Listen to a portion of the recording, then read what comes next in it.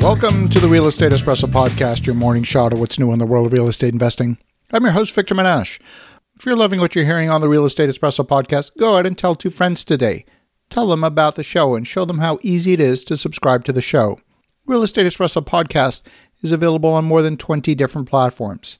Spread the love around. Why keep all this goodness to yourself? On today's show, we're talking about how to win in a super competitive environment. There's no question that today's environment resembles more of an auction than a true marketplace. We see it consistently in the single-family home market and even in the market for multifamily apartments. Last week, a colleague of mine was shaking his head at the sale of a rural single-family home with no municipal services that sold for $500,000 above its fair market value, of course, in multiple offers. The buyer was so frustrated with attempting to buy in the core of the city that they overpaid simply to buy some acreage.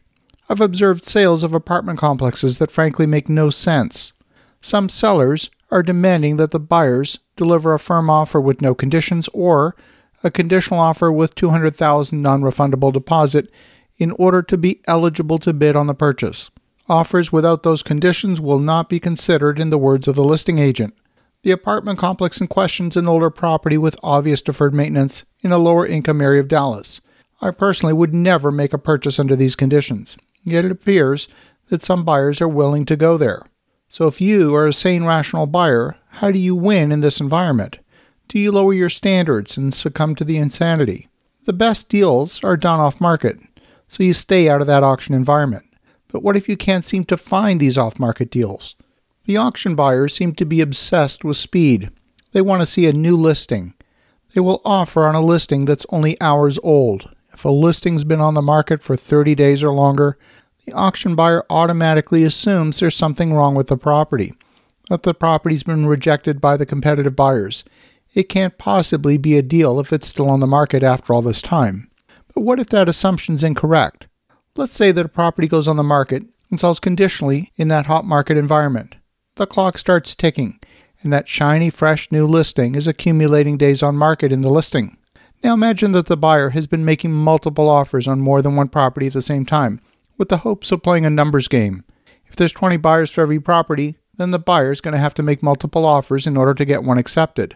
But statistics don't work quite as cleanly as that in the real world. Some buyers will have more than one accepted offer when in fact they only want to purchase one property, not 2 and not 3.